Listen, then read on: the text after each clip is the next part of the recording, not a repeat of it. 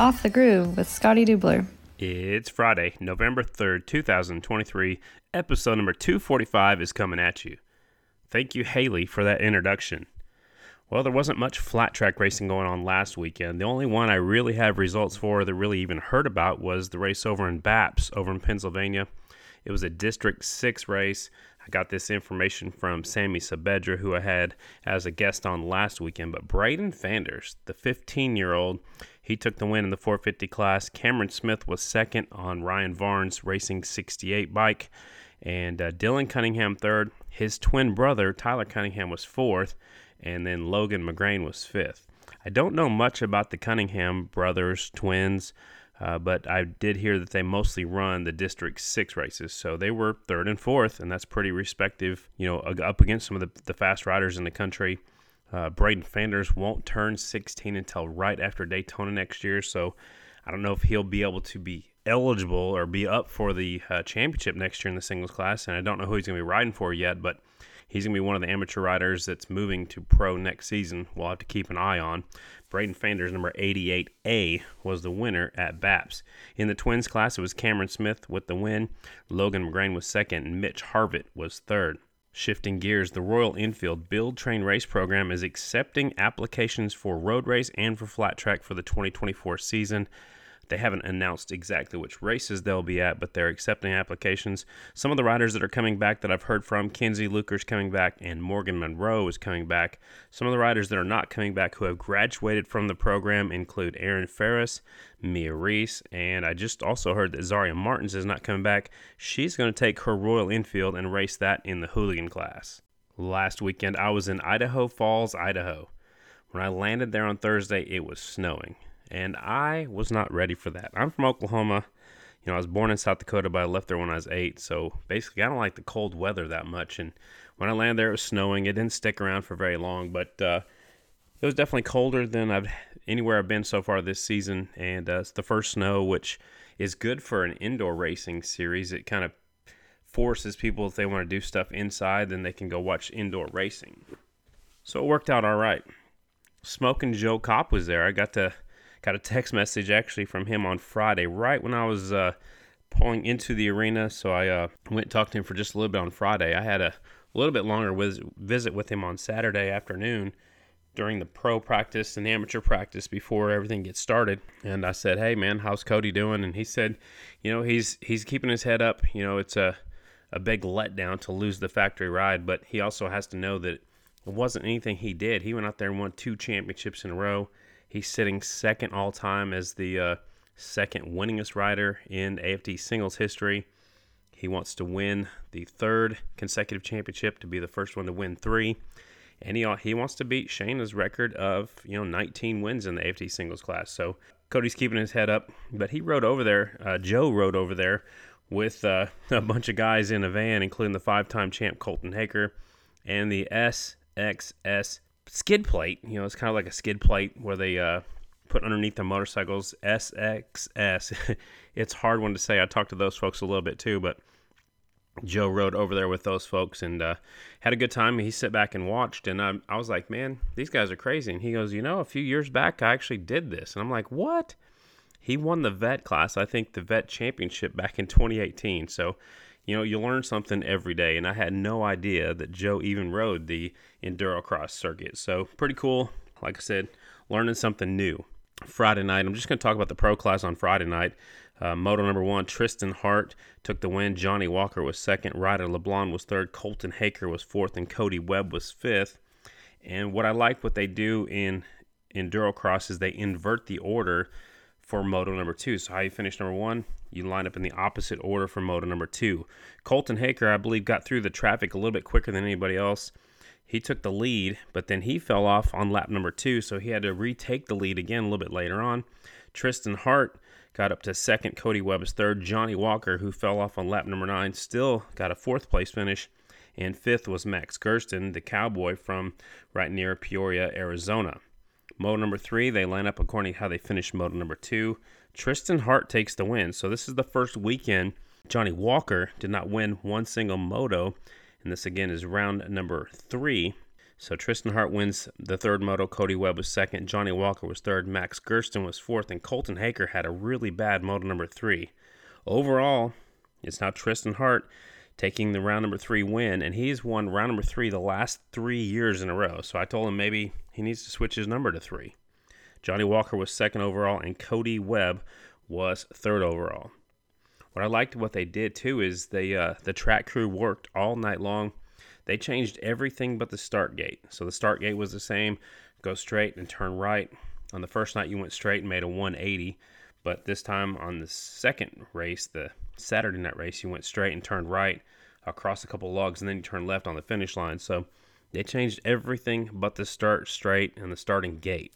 Night number 2, which was Saturday night, I want to start off with the women's pro class because it was probably one of the most exciting races that I've called in a long, long time. There was a obstacle just in front of the finish line, double jump right out of a corner. It had a log you had to go over. It had great big, tractor tires or almost monster truck tires beside each other with a log in the middle of them. And then it had another set of tires, and then it had another log going across. So if you looked at it from up above, it had a log, 4 tires with a log in the center going the opposite direction, and then another log going the other opposite direction. So you had like log, 4 tires with 1 log in the middle. So it's just confusing to describe, but the amateur riders had one heck of a time. And the women's pro class, I think that one little section caught every one of the women's pro riders there for a while. There was a traffic jam. The leader got hung up on the last lap. Second place got up there at the very end, and then she almost made the pass, but then she got stuck. And so Rachel Guttish got unstuck first, and she just grabbed a handful of throttle and jumped the finish line double jump anyway. Hallie Marks was second, and Melissa Harton was third. The Open Pro class, here we go, lining them up again. Tristan Hart wins moto number 1. Looked like he would continue on from what he did the night before. Cody Webb was second, which was good because Cody has been struggling in the first moto every round so far. So he gets up there, gets a second place finish. I thought maybe he'd have enough points to get the overall win. Max Gersten, the Cowboy, with his best moto of the season, gets third. Colton Haker was fourth, and Cooper Abbott, Destry Abbott's son, was fifth. Moto number 2, Colton Haker would be the winner. Tristan Hart was second, Cody Webb third, Johnny Walker fourth, and Will Reardon from Australia was fifth. And then moto number 3, Cody Webb would end up with a second, a third, and then a win in moto number 3. But Tristan Hart, who had a first, a second, and a second in moto number 3, would be second. And then Johnny Walker was third, Colton Haker was fourth, and Ryder LeBlanc was fifth. So again, adding up the points from Moto 1, Moto 2, and Moto 3, Tristan Hart with that first, second, and second is a total of 5 points. He got the overall win. Webb had a second, a third, which is 5, and a 1, which is 6 points. So he got second overall. Colton Haker with a fourth, a first, and a fourth is 9 points. He was third overall. Johnny Walker was fourth overall, and Max Gersten was fifth. Adding up the points through 4 rounds of the Endurocross circuit, it's the IRC Endurocross, and that's an AMA-sponsored event, or AMA-sanctioned event, I should say. Johnny Walker is the points leader with 103. Cody Webb sitting second with 92 points. Tristan Hart is third with 92. They're tied for second, actually. Colton Haker is fourth, and Ryder LeBlanc is fifth. Shift gears to some upcoming races. November 24th and 25th. I saw this on Instagram, actually. The Flat Track Winter Olympics going to be happening down at Travelers Rest Speedway, and that is a half mile on both days. I know Johnny Lewis has tried to do some Flat Track Winter Olympics and some stuff during the Thanksgiving break, and it's just hard to get riders. I know when I was growing up, that was the big BMX Grand Nationals, and they were in Oklahoma City when I was racing, and I think they've moved up to Tulsa with the same building where the Chili Bowl is. You know, if you know what you're getting into when you start racing that particular series, that kind of discipline, then you know to plan for that Thanksgiving. Well, November 24th, 25th this year is the Flat Track Winter Olympics Travelers Rest Speedway. Again, half mile on both days. I also just saw this week that the Grand National Hooligan Championship finale is going to be happening December the 7th through the 9th in Pensacola. And Roof Systems has put up $8,500 to the top 5 in the overall combined season finale. Points will be tallied at all 3 races to award the winners. And Robbie Bobby has also committed to a minimum of $2,500 purse each day at the Panhandle Clash. Additional sponsors include Roof Systems, Drag Specialties, Parts Unlimited, Pro Plates, Saddleman Seats, The Shop in Dayton, Sideways Shakes, and Some Ohio Guy, which is actually Clinton Blake, a photographer and videographer, but that's just some of the sponsors that they've already got on board. I am hoping to be at this one. I've tried to work with Robbie Bobby and get on the list to come down there and announce this one, but December 7th, 8th, and 9th, Pensacola, Florida. The last few years, it's been 4 days of racing. This year, it sounds like they've shortened it to 3 days, and it's been on a couple different racetracks each year. There's an indoor track. There's the Pensacola track where Dalton and Morgan Mishler and a few of the other guys go down and ride during the winter. So it sounds like a really cool event. I would love to go down there and be a part of it. December 7th through 9th in Pensacola. Coming up this weekend is the season finale at the Lodi Cycle Bowl. And I saw on Instagram that they have put up a post and they're asking for information if any riders want to be a part of an amateur West Coast event in May of 2024. You can actually put in your 2 cents right now. They're wanting your idea on which weekend or which part of the week would be best for you. So get a hold of those folks and you can vote if you want to be a part of that. I also saw this week that RPM is still adding to their schedule for 2024. They're up to 18 rounds so far, and it's still growing. I'm not sure if they're going to settle for 18.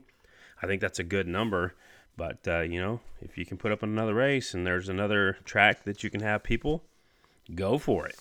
And the last thing I want to talk about is a couple of weeks ago, episode number 243, I put up a picture, or my daughter helped me put the picture together for the little thumbnail picture for the podcast, and it was episode 243, and it was my old 43 Scotty Dubler shirts. I asked for feedback.